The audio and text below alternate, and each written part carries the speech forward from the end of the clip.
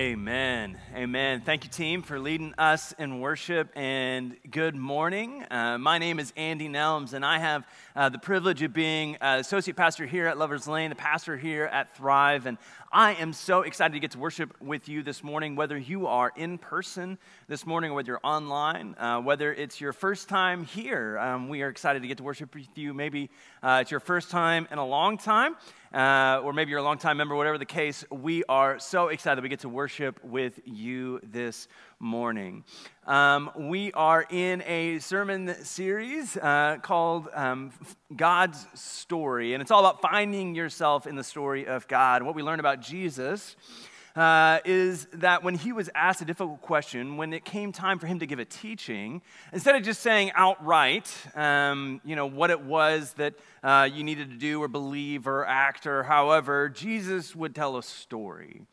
And we call them parables, and Jesus would tell these stories or parables, and he invites the listeners, both the original listeners in the ancient Near East and us as well. He invites the listeners to place themselves within that story, to find themselves there, and realize that we are all, regardless of what we believe, we are all in the story of God. I was reminded about this week, actually. I really enjoy my job here. I've almost been here a year. It'll be a year, July 1, and I really enjoy it. And just like any other job, there are times that, kind of working with people, maybe you get a little bit frustrated. My goodness, everything's okay. All right.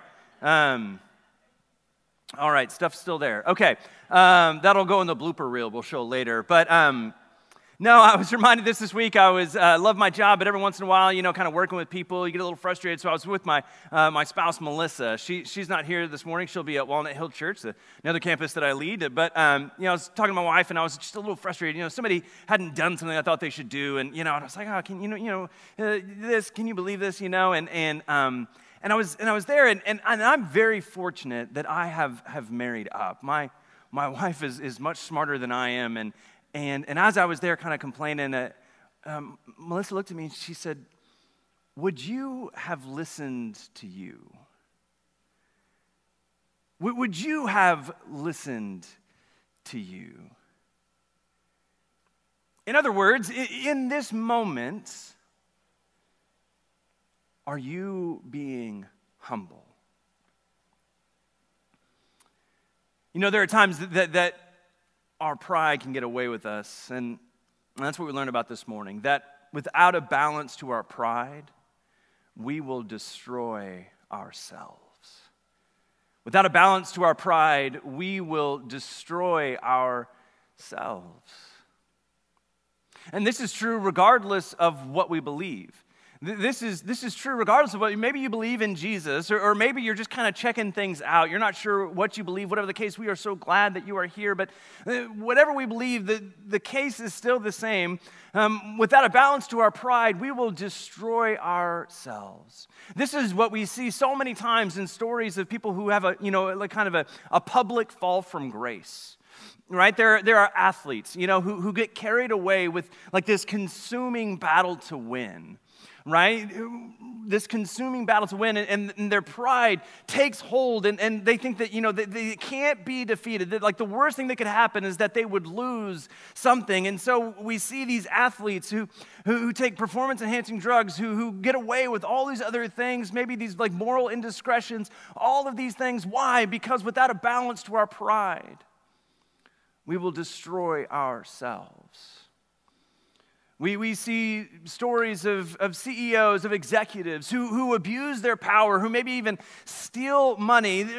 Some of these executives are making so much more money than anyone else could ever fathom, but this greed, this belief that they deserve all of this kind of consumes them, and it kind of takes over. Why? Because without a balance to our pride, we will destroy ourselves. We see this sometimes in fall from grace of physicians, doctors who have a trusted position, and sometimes they abuse that to take advantage of other people. Why? Because without a balance to our pride, we will destroy ourselves. Unfortunately, this is also true for pastors, for clergy.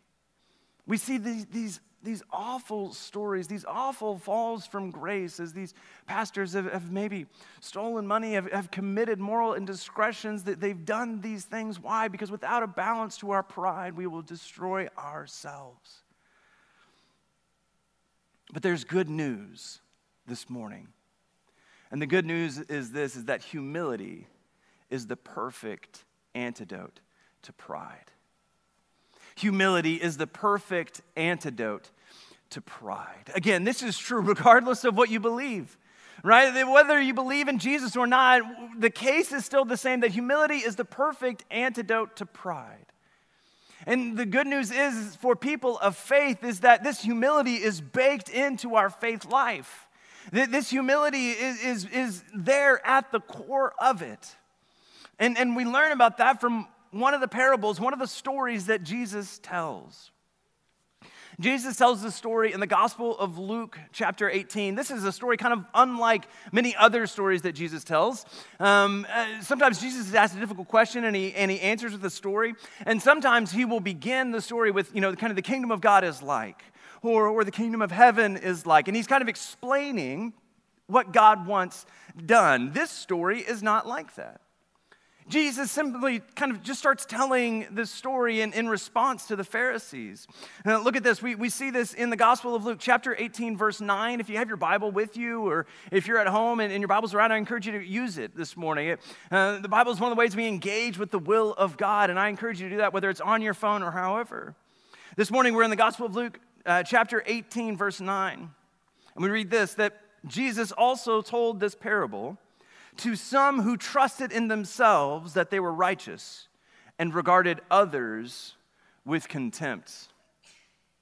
He says this, 2 men went up to the temple to pray. One a Pharisee and the other a tax collector. And the Pharisee, standing by himself, was praying thus, God, I thank you that I am not like other people, thieves, rogues, adulterers, or even like this tax collector.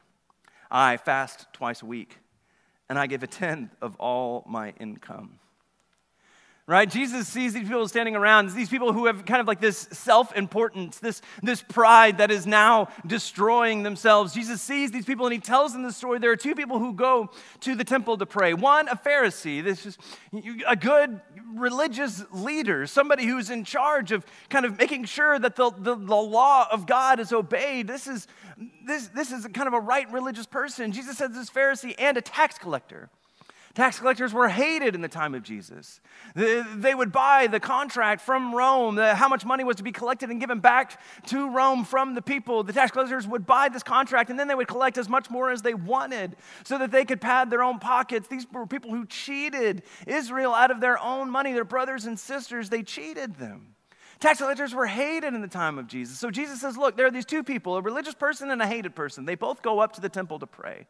And the Pharisee starts to pray this prayer of self-importance. Now, we read this prayer, and we think to ourselves, well, I've never prayed that prayer, right? Like okay, I've never done that, and that may be the case. But there have been times in our lives that we have compared ourselves to the worst so that we can feel like the best. Right, we've been watching the news and we've seen somebody who's been arrested for some heinous act and somehow watching this happen makes us feel better. Well, at least I'm not like that. At least I'm not that bad. We justify our own moral actions by saying to ourselves, at least I'm not a thief. I'm not a robber. I've never killed anybody. I'm doing pretty well. That's not the goal of the Christian life. The goal of the Christian life isn't to be better than anyone else. The goal is to be the best version of ourselves. Leave that up here for just a second, Jackie. I hope that we'll remember this. The goal of the Christian life isn't to be better than anyone else. The goal is to be the best version of ourselves. God has created you. And when God created you, God has this plan for you. But God isn't going to just force that on you and just make you do it. God loves us so much that God gave us free will to do that or not, to love him or not. Because love by force is no love at all. So God made us. Not so that we would be better than other people, but so that we would be the best version of ourselves. God made us. God made us so that we could be the person that God made us to be in the first place. So this Pharisee stands here and he prays this prayer. And he says, thank you, God, that I'm not like these other people. And then he kind of goes on with this list and he says, I fast twice a week. I give a tenth of all my income. The Pharisee highlights the best versions of himself. I imagine this is the Pharisee's Facebook version of a prayer, right? Like on social media, we project the best possible version of ourselves. And even the honest versions of ourselves are the best honest version of ourselves, right? Like we get, maybe we put on makeup or we make ourselves look presentable and then we take a picture and it says just woke up, we do these things. We do these things where we feign humility on social media online.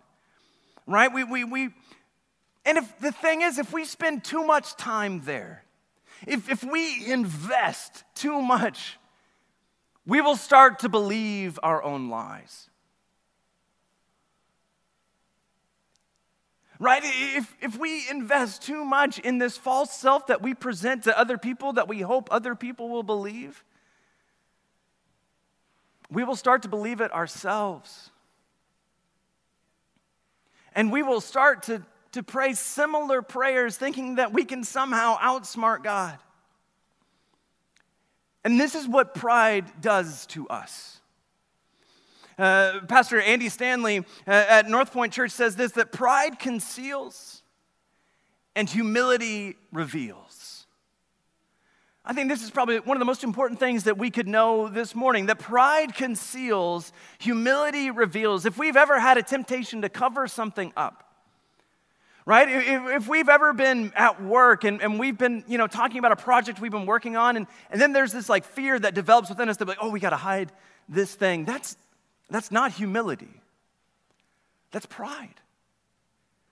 If we've been talking with our spouse or our significant other, our partner, we've been talking with them, we've been talking about our day, and there's this thing that we want to keep away from them, this thing that we don't want to tell them about our day, maybe this conversation we had with somebody else or whatever it is, that thing that we're trying to hide, that's not humility. That's pride. How do we know? Because pride conceals, but humility reveals. Another pastor says, sin grows fast in the dark. That left to our own devices, if we continue that prideful action of concealing our worst possible behavior, if we continue that, it's going to continue to grow. So the Pharisee prays this prayer of self-importance, prays this prayer of at least I'm not like these worst possible people, making himself feel better about his own actions, and then goes on to talk about the great things that he does, this kind of social media version of a prayer, and why? Because he's talked about it so much that he starts to believe it himself.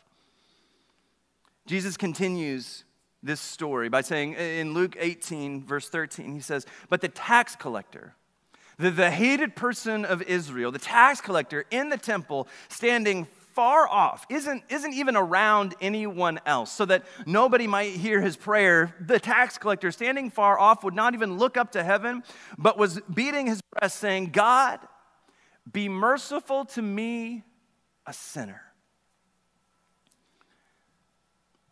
God, be merciful to me, a sinner. That was the tax collector's entire prayer, right? Notice the Pharisee's prayer was a much longer, maybe even some might consider a robust prayer. So many times we think that prayer has to be 30 minutes of a kind of a one-way conversation, that I'm just talking at God for 30 minutes. And what we find in Scripture is that is not the case, that the one that Jesus honors is not the one that has more to say, but the one who sees himself in right relationship with God. The tax collector prays this prayer. God, be merciful to me, a sinner. Why? Because the tax collector, more than the Pharisee, understood very clearly who God was. If God is perfect love, if God is God, then we will not pray these prayers of self-importance to God, because there's no way that we could boast about our own accomplishments next to God if we saw God clearly. Right? Like if we, like God, the creator of the universe, the fact that the Pharisee is praying this prayer next to like all of these accomplishments, God, I give a tenth of all my income, and God's like, I created the universe. What are you bragging about? Right? The tax collector knew more than the Pharisee who God was and prayed this very simple prayer, God, be merciful to me, a sinner. When I was in ministry back in Oklahoma, I had the opportunity, I was managing a few people on staff at a church, and this was new to me. And luckily, there was a friend of mine at the time who was a lieutenant colonel in the Air Force. And his name was Lieutenant Colonel Bartoli, and he came up to me and he said, Andy, I've actually, been doing this quite a while. I've been managing people for quite a while. I'd love, if you want, you can come to the base and shadow me. You can come to the base and shadow me, and we can kind of talk about management and do all these things together, and you can come if you'd like. And I said, that'd be great. It'd be great. I've never done this before. This sounds like a really cool opportunity. And so he also, when he asked if I wanted to come, he didn't tell me that he got to work at 6 a.m. So I'm up at the break of dawn, and we drive into the base together, and it was an incredible experience. If you don't know, Lieutenant Colonel is an incredibly high honor, high ranking in the Air Force, and they have these procedures that take place. He was the highest ranking officer in his wing of this building, which meant that when he would walk into a room with other people there, if he would walk into a room, everyone else would stand at attention. Because Lieutenant Colonel Bartoli, his job is managing the vision of this wing. And if he's going to tell you something, he needs to do that most efficiently so that when he walks in the room, everyone else stands at attention. It was the most like cognitively dissonant situation of my life, standing next to Lieutenant Colonel Bartoli. Right? I would follow him down the hallway. He would walk into a room before me, and everyone would stand at attention. He would walk in, and then I would just kind of walk in behind him, Now, that was a strange situation. What would have been stranger is for me to pretend like I was the lieutenant colonel. Right? What would have been stranger if me walking in behind Lieutenant Colonel Bartoli would interrupt him and say, I know you're trying to do something, but let me go ahead and tell them what to do. I know you have a vision for what's happening here, but maybe I know a little bit better. Let me explain to them what we're trying to do here. No, that would be insane. But so many times, we pray these prayers. God, I really need this job. God, I really need this. This would be more income for me. It would be a better house, be a better position. I'd get more accolades. God, I really need this job. Or God, I really need to be here. I really need to be doing this. This is what we really need to do. God, this is where we need to be. God, please get me there. When Jesus taught his disciples to pray, he didn't say, begin with the laundry list of things that you would like. When Jesus taught his disciples to pray, he said, when you pray that God's kingdom would come to this earth. What does that mean? God's kingdom, God's vision is where what God wants done is done. And Jesus showed what that was like. Jesus said, look, the kingdom is here. Let me show you what it's like. There are hungry people, they're fed. There are sick people, they're made well. There are lost people, they are found. That's what the kingdom is like. Jesus said it actually isn't that complicated. But so many times we can get into this mindset like God is somehow responsible to us. God, give me these things. God, I want this now. When in reality, maybe the most honest prayer that we can pray is, God, be merciful to me, a sinner. Jesus said this at the end, the very tail end of this passage. He says, I tell you, this man, the tax collector, this man went down to his home justified rather than the other. For all who exalt themselves will be humbled, but all who humble themselves will be exalted. Jesus said this man was justified. The tax collector was justified. What does that mean? That when we are justified, we are put in right relationship with God. As Christians, we are justified through Christ. Christ has died for our sins, and when we acknowledge that, when we receive Christ's sacrifice for us and agree to live in harmony with that sacrifice, that is justification. That's what it means to be justified. And sometimes as Christians, we can make justification very simple. Oh, pray the sinner's prayer and you're in. You're justified. In the ancient Near East, in this time, it was not so simple. To be justified, to be put in right relationship with God, included sacrifice, included prayers, it included priests, it included other people, it included all of these things to take part. What Jesus is saying is completely controversial. Jesus is saying without the sacrifice, without all the stuff to do, without all the rites and the rituals, the tax collector who prayed a one-sentence prayer, God, be merciful to me, a sinner, he was justified.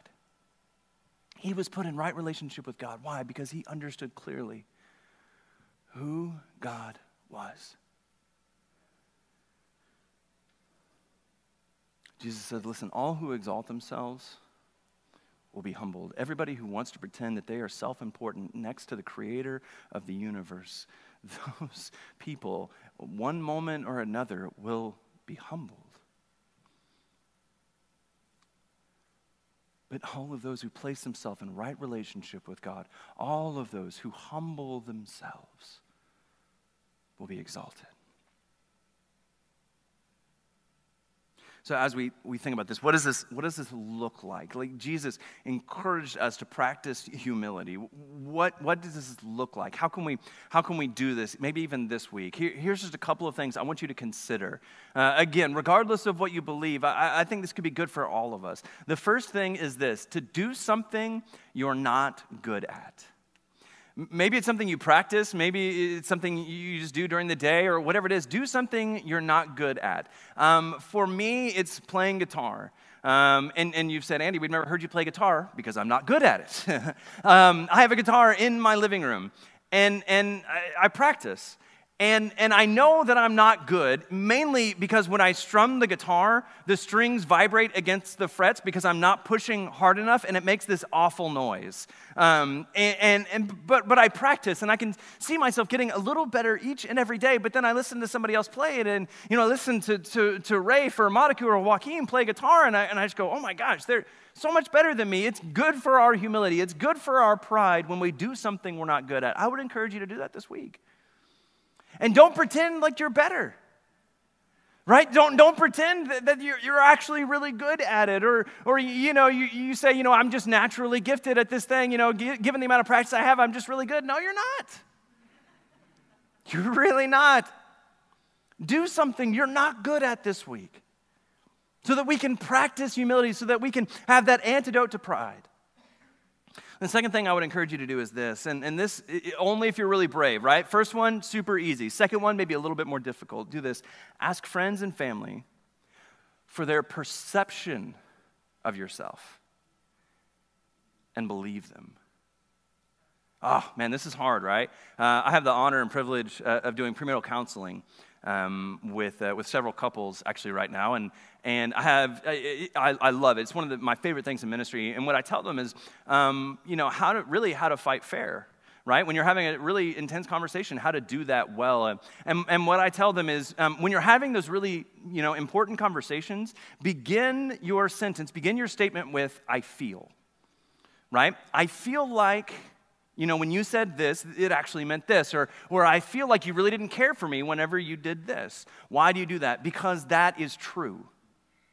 That statement, I feel like, is actually true. Whether it actually happened or not, right? Whether, like objective reality states that, the truth is you felt that way. And so when you ask your friends and your family, you say, how does that perceived? How do you see that? And if you have really good friends or family, if you have a really good connection with them, they will tell you what they really perceive to be the case. And when they tell you that, just receive it. Believe them. Maybe you make adjustments, maybe you don't, but at least you've asked for input and you've believed their input. It's one of the most important things we can do in our lives. Why? Because left to our own devices, our pride will consume us. But thanks be to God that humility is the perfect antidote to pride. Let us pray. God, there are many times that we honestly lie to others. Whether online, whether in person, whether at work, maybe even to our children and to our spouse, God, there are many times that we lie about ourselves. And we try to pretend like we are better than we actually are. God, I pray that today is the day that we would begin to understand the truth. That we would begin to understand that you are God, the creator of the universe, that you are unparalleled. And God, I pray that at some point we would come to a stage in our life where we can pray the most honest prayer in our lives. God, be merciful to me, a sinner.